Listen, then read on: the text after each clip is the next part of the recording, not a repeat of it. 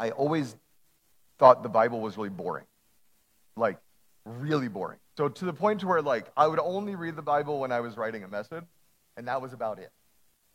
And so that's kind of what I started learning, not just Bible-y things, but I started learning how to read the Bible, and that totally changed how I approached it, and it became more life-giving. And so one of the things that I love to do, whenever I have a chance to speak, and I mean, Aaron, thanks for having me here today. Renew, thanks for putting up with me today. One of the things I love to focus on is I like to give away the ability to make the Bible more accessible, so that hopefully when you leave today, there might be a little bit of inspiration this next couple of days to say, oh, wait, maybe the Bible isn't as boring or hard or complicated or overwhelming as I thought it was, and maybe I can pick it up and read it and God can speak to me. Does that sound good? So if it's okay today, my goal is to kind of teach you a little bit of what it might be, stories, and maybe some different questions to apply, so that next time you pick it up, you say, let's see what God wants to say in this. Does that sound good to you? 3 of you. Perfect. Okay, I like it.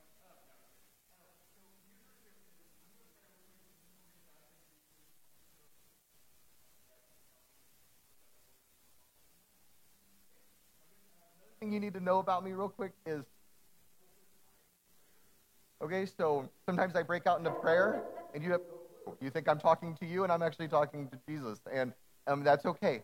But I just have to warn you now, because I'll say let's pray, and then a lot of people will do this. Are we praying yet? Like, they'll look at me and they'll like wonder why I'm looking at them. Well, I lived in China for a long time, and when you sat down for a meal or when you were in public, if you were sitting with locals, it was very dangerous to them if you prayed together, because that would put the spotlight on them possibly being a Christian.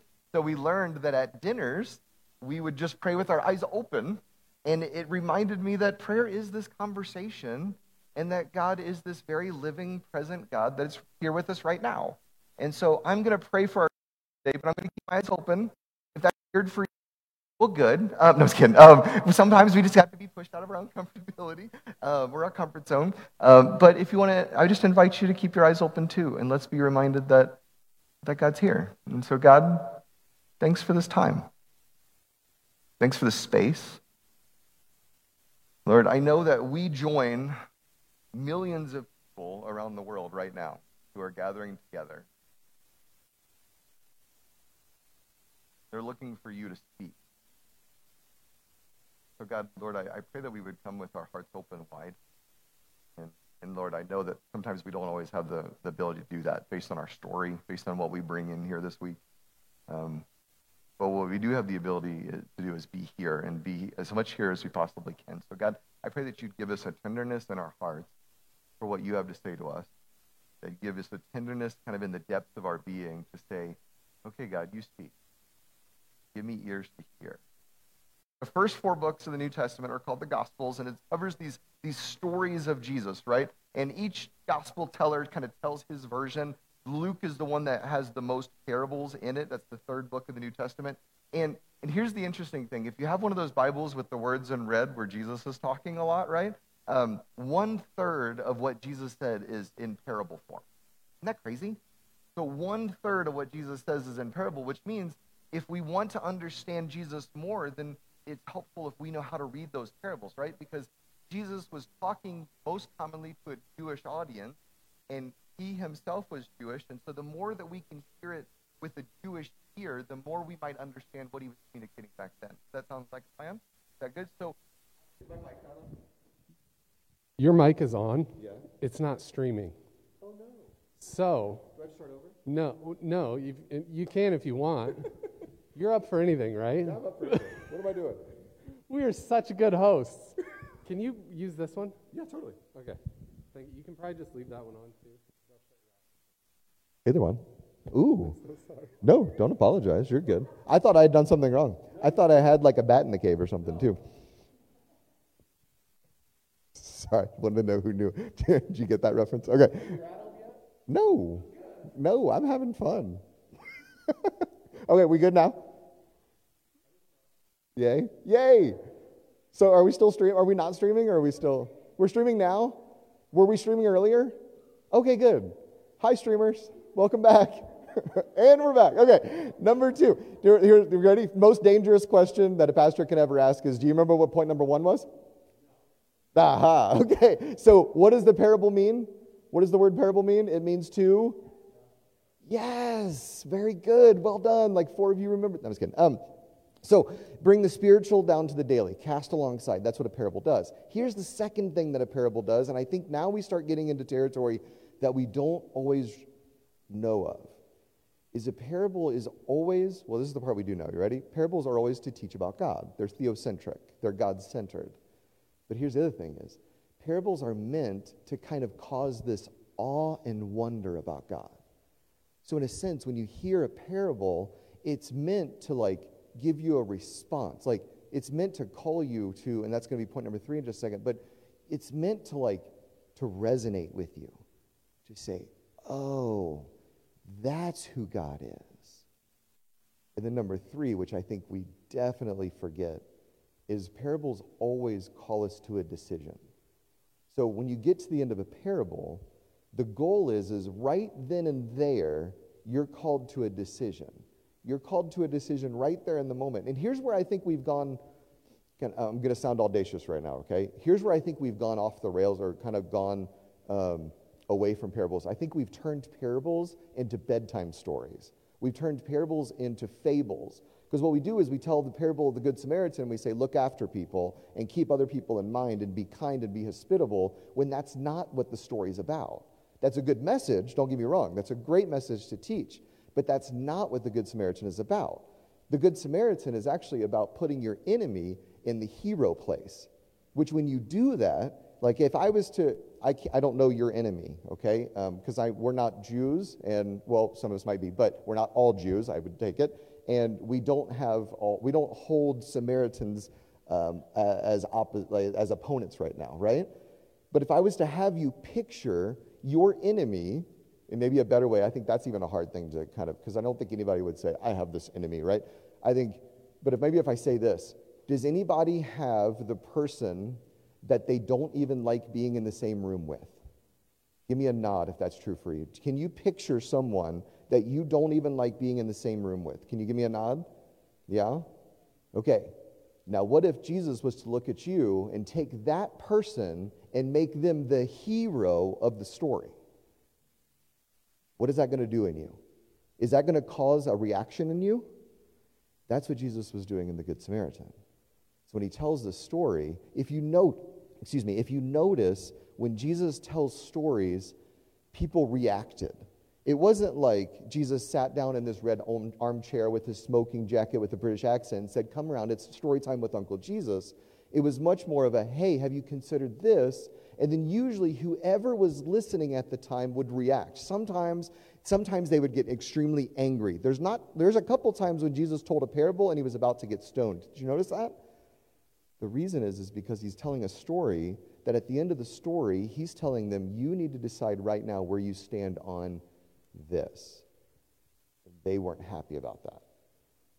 And what I think sometimes is you and I do that with parables, where we take out that piece and we just say, oh, this is a great reminder for later in life, for a couple years from now, from down the road. As long as I can live like this, then I'm good. And Jesus is like, you missed it. There's this incredibly brilliant woman. Her name's Amy Jill Levine. She's Dr. Amy Jill Levine. And she's this Jewish scholar. And I love listening to whenever she speaks because she's just a phenomenal mind, and she understands the Old Testament to an nth degree. It's amazing. And here's what she says about parables, and I'll never forget this. I heard this once, and it stuck with me. She says, if you listen to a parable and it has not caused you to do major heart excavation, so if you've heard a parable and it hasn't caused you to do major heart excavation, then you haven't heard it yet. Isn't that fascinating? So what we're going to do today is we're going to dive into a parable, and we're going to look at maybe what decision Jesus is asking us to make today. Does that sound good? Does that work for you? Cool. All right, let's dive in. Thanks for responding. Somebody said yes. I appreciate that. All right, let me find it. So there's this parable called the prodigal son. Okay, I'm going to be audacious one more time.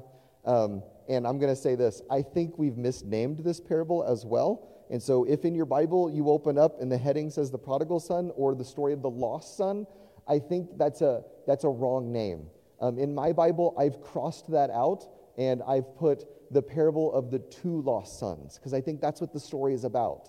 And we make it about one son, but then we forget about this other character that I think Jesus put as somewhat important in the story. Does that sound good? So I'm going to be audacious one more time. We're going to change the title. We're going to call it the parable of the two lost sons. Now, to give you a little bit of the story where this is coming from, Jesus is having a conversation with Pharisees and religious leaders who are angry that he is having dinner with sinners, that he is having dinner with people that they don't associate with. And so what Jesus does is he tells three parables. The first one is the parable of the lost sheep. The second one is the parable of the lost coin. And then finally he gets to this parable, the parable of the two lost sons, and I'll read it for you here. He says in Luke 15:11, he says, to illustrate the point further, Jesus told them this story. A man had two sons. The younger son told his father, I want my share of your estate now before you die. So his father agreed to divide his wealth between his sons. A few days later, this younger son packed all his belongings and moved to a distant land. And there he wasted all his money in wild living. About the time his money ran out, a great famine swept over the land, and he began to starve. He persuaded a local farmer to hire him, and the man sent him into the fields to feed the pigs. The young man became so hungry that even the pods he was feeding the pigs looked good to him, but no one gave him anything.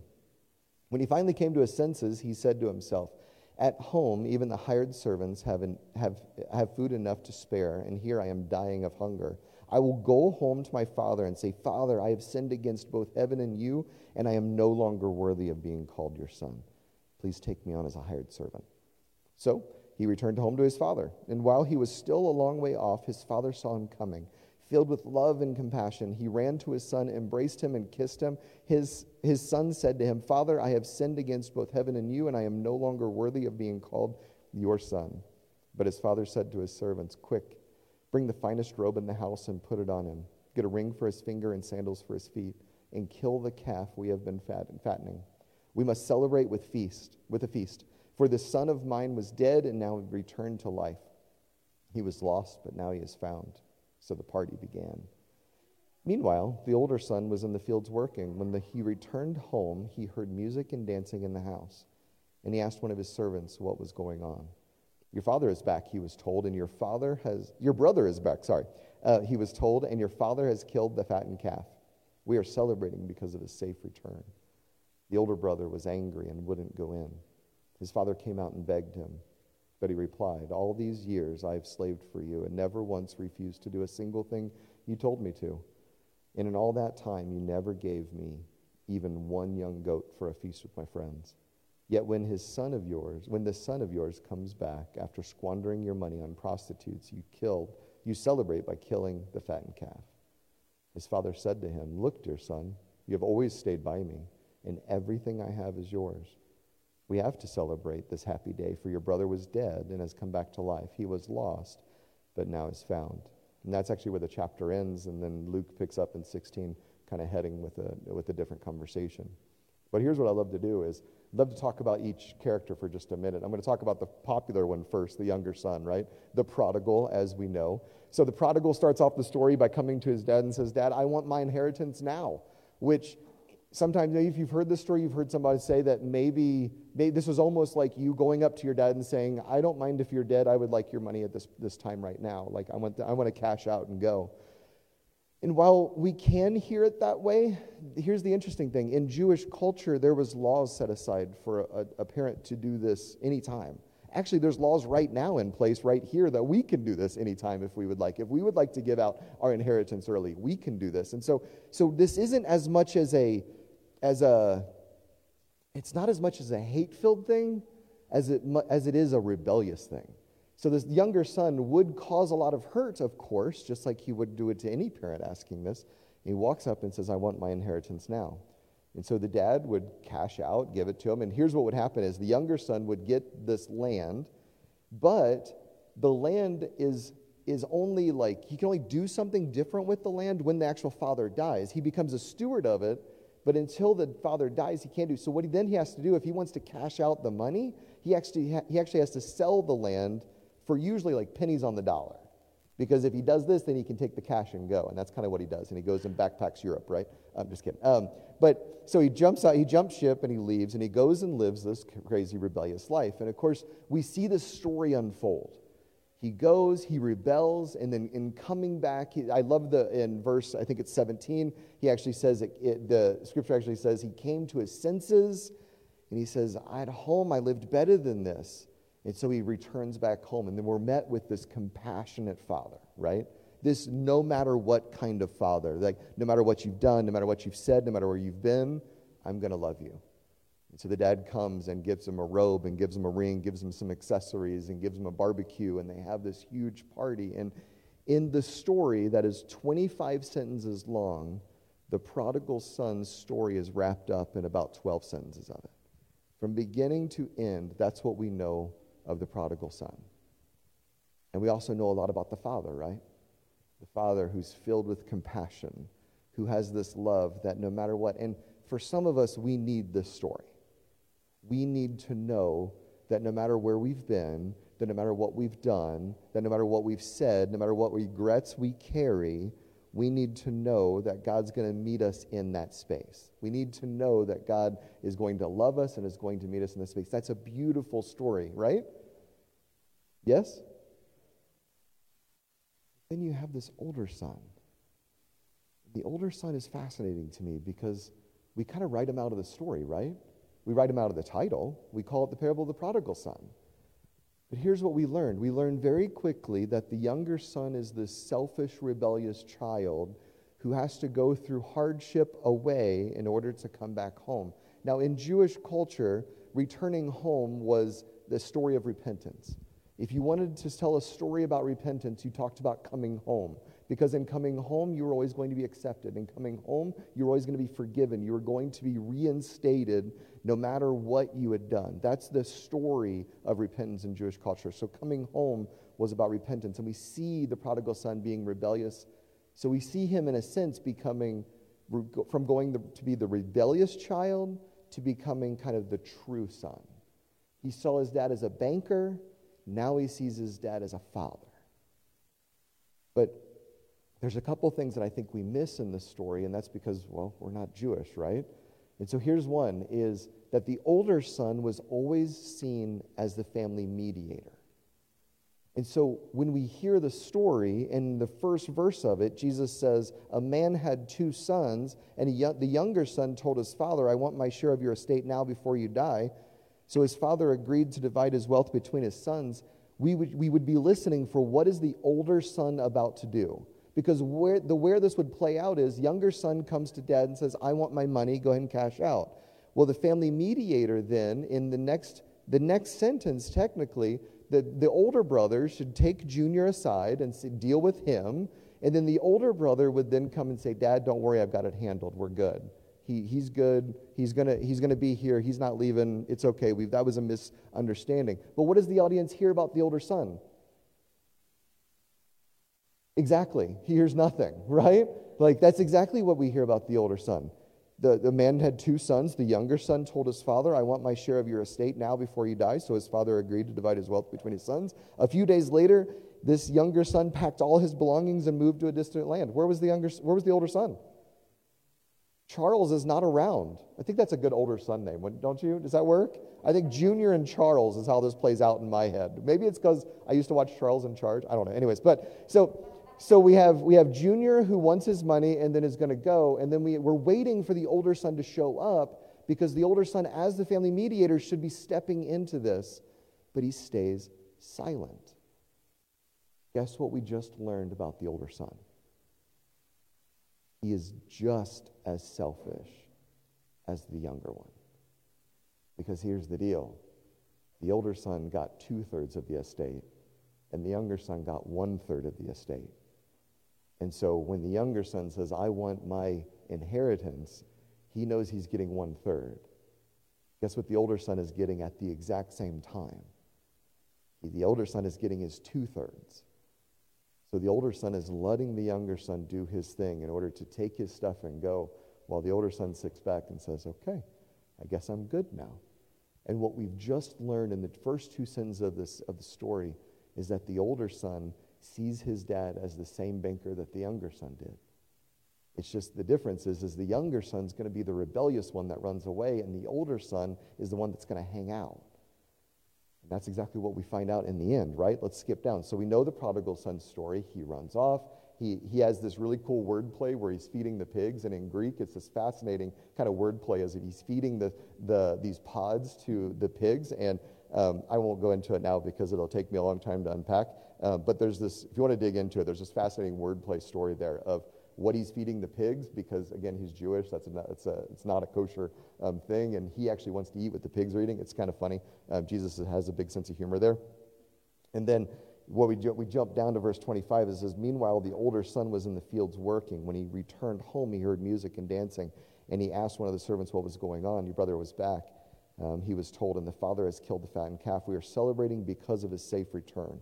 The older brother was angry and wouldn't go in. His father came out and begged him, but he replied, all these years. Is it okay if I read the rest of this to you? Am I boring anybody? You awake? Okay, good. Streaming? You still there? Grab a cup of coffee and come back. Okay. The older brother was angry and wouldn't go in. His father came out and begged him, but he replied, all these years I've slaved for you and never once refused to do a single thing you told me to. And in all that time you never gave me even one young goat for a feast with my friends. Yet when this son of yours, notice he can't even call him his brother, when this son of yours comes back after squandering your money on prostitutes, you celebrate by killing the fattened calf. His father said to him, look, dear son, you have always stayed by me, and everything I have is yours. We had to celebrate this happy day, for your brother was dead and has come back to life. He was lost, but now is found. Do you know what we don't have in the story? We don't have an ending. Do you notice that? There's no completion to the story. Because here's the deal, with parables, Jesus is setting up, it's like Jesus is setting up like a little mini drama. And what he's done is he's had the younger son go off and come back, and he's had the father take care of him. And now he kind of leaves, like the first part of the story, the spotlight was always on the prodigal son. And now the spotlight is between the father and the older son, right? And the older son is mad because I've been around. I've done everything that you've said, everything. And what does the father tell him? Yeah, you have. And everything that I have is yours, which is true, right? On many levels, because he gave his older son the inheritance just like he did the younger. So he's speaking from a depth of truth there. And what we're left with is it's like all of a sudden all the lights on the stage go down except the father and the older son. And what we're left with is a decision to make. Will the older son go in? Will the older son begin to see his father as a true father and become a true son? Or will the older son have to stay outside in his anger and his self-absorption? It's kind of like this. Do you remember who Jesus is talking to? Jesus is talking to the Pharisees and the religious leaders, which built their life on doing the right thing and making sure they're in the right place and living this life of really, I'm glad I'm just not them. I'm glad I just am not like them. I'm glad I don't do things like they do because they're doing bad things, but guess what? I'm doing the right thing. And guess what Jesus is now doing in this story? He's now saying, hey, Pharisees, hey, religious leaders, you are the older son. You've been the older son for years and years and years because you've relied on what you've been doing to make sure that you're good with God. And what in reality, you're standing outside angry at God. And do you fully comprehend God's compassion in your life? Are you able to become a true son or a true daughter? If Jesus was telling the story right here today, what he would be doing is he'd be looking at us as churchgoers, as those who have been around God for a long time, and he'd say, hey, welcome to the stage. You are now taking the place of the older son. You're the one who's been around God. You're the one who's been doing everything that God wanted you to do. You've been living this life that you thought was getting you there, and what God really wants is God wants a meaningful, deep, personal relationship with you. Are you willing to go there? And where are you at on that? He's basically welcoming us into the mini drama, and he's leaving us with kind of this choose your own adventure next step in the story. Are you willing to go in the house and celebrate? Are you willing to like, in a sense, walk with God in such kind of a deep way that your authenticity gives you this ability just to be with God with no questions asked? You don't have to earn it. You don't have to prove yourself. Or are you going to stay outside? Because it's easier just to do what's right instead of to be with God personally. I think there's times when it's easier to look like we have it all together than just to be with a God who wants to meet with us. I think it's really easy to cover over how we're actually doing, especially in a church setting, I think. I think it's easy to mask how we're doing or what we're thinking or what we feel instead of stepping into the house with a God who wants to be there with all of us, not just the parts that we like. I think we have a God who invites us into more of life than we've ever understood, but sometimes our own self-absorption, did I say that right? Self-absorption, there we go. Our own pride gets in the way, to where more often than not, we look a lot like the older son standing outside, thinking of God as more of a banker that gives us things versus more of a father who wants to sit with us. I think there's a difference between a good son who does the right thing and wants to look good and a true son who brings all of himself, or a true daughter who brings all of herself to the table. I wonder if in the prodigal son, if we're faced with this question of are we willing to be a true child? Are we willing to kind of be open and honest with God in ways that we haven't before? Are we willing to make... Do you ever notice comfort is a hard thing? We can get stuck in comfort, right? And God might ask us to step out of it, but we want to stay in it, right? So that comfort might look a lot of different ways, right? God might be asking us to step into new ways of serving, or new ways of meeting with him, or new ways of spending time with him, but we kind of hold to our comfort. We say, no, I'm not ready for that yet. I'm just going to keep doing what it is because this is easy for me. And God is inviting us in. God's inviting us in to walk with him, to spend time with him, to see kingdom reality in other parts of life versus just Sundays. I think the story of the prodigal son calls us to a decision. Not just have you been the rebellious one, which again, there's place for that story, and some people need that story. And maybe you or somebody listening needs to hear that story today, and it's a beautiful story, but it doesn't end there. I think the story goes right back to us too and says, are we trying to live the good life? Are we doing the open and authentic thing with God? And I think that's a story we're faced with today. I think there's a question that we're faced with this coming week. Are we able to invite kingdom reality into all parts of life, or are we just doing our thing just to be the good child? I'm going to pray for us. I think as we head into a new song, I just invite you to maybe pray a dangerous prayer of inviting God into more of life than what he is currently involved in. I think that's something that we can always do no matter where we're at, right? And sometimes it's a dangerous thing because then God takes us up on the invitation.